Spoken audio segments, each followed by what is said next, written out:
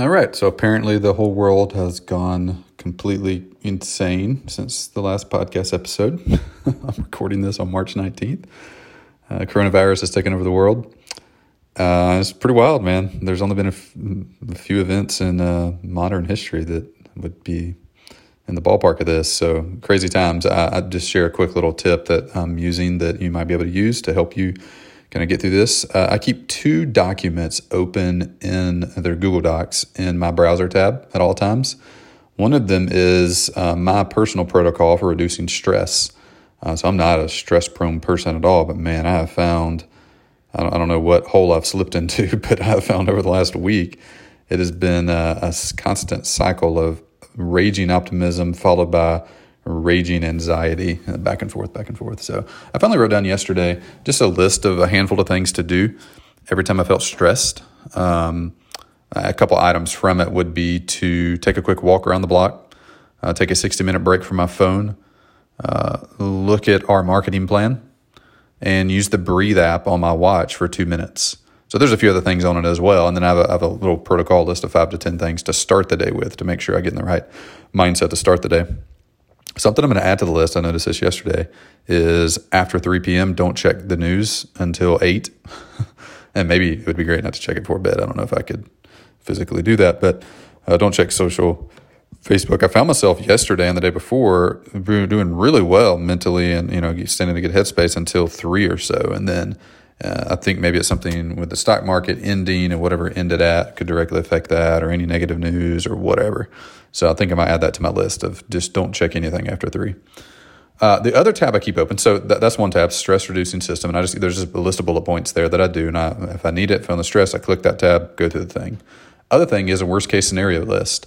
And this is mainly for business related stuff, but all right, what are some minor changes that need to be made? And what are some major changes I would have to make if this went on for a long time? So if this goes on for another 3 weeks, 4 weeks, here's some minor stuff we might have to do, some minor expense cutting, some trimming, some cutting of fat, but nothing major, maybe even some product pivots on a higher level than we've done so far.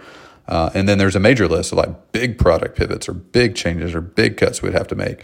And I found every time I've gone through some period of anxiety or stress related to the business, if I go ahead and just make the list out, like if I go make the minor and major list out, it gives me a spot to put the anxiety so that I just put it there. I'm like, okay, I feel this. What could I do? I could do that. Great. Let me put it on the list. That thing might be big and scary, but something happens and makes it less big and scary when it goes on the list.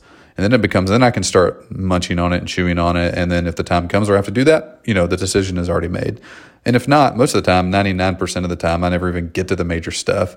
And it fixes itself before then, or we find a correction that is able to right the ship. So those are 2 tabs I'm using, the stress reducing system tab and the worst case scenario list, major and minor tab. So I'd encourage you to get both of those things out. Start your Google Doc, keep them in your tab so you get them quick and easy access to them. So when you're feeling stressed or have a moment of anxiety, you can go to those and put your anxiety there and let it live there and not in your mind where it can just literally destroy you. So a few tips for the day. I'd love to hear what you're doing to cope with all the crazy that's out there right now, and major prayers and hopes that some of this will resolve itself and some medical professional people will find some cures or some preventions or something to give us some good hope and a good influx of encouragement and momentum here. So best to you and yours. We'll chat with you soon. Most coaches and consultants who have a resource that they give away online aren't leveraging their thank you page, also referred to as a confirmation page, the way they should. Your thank you page is actually an opportunity to generate additional traffic to your website if you do the right things to make it go viral. This month only, I'm giving away my viral thank you page playbook, which includes everything you need to make your thank you page become a viral traffic source to your website, resulting in a lot more leads for you. You can grab it for free this month only at growthtools.com/free. Again, that's growthtools.com/free.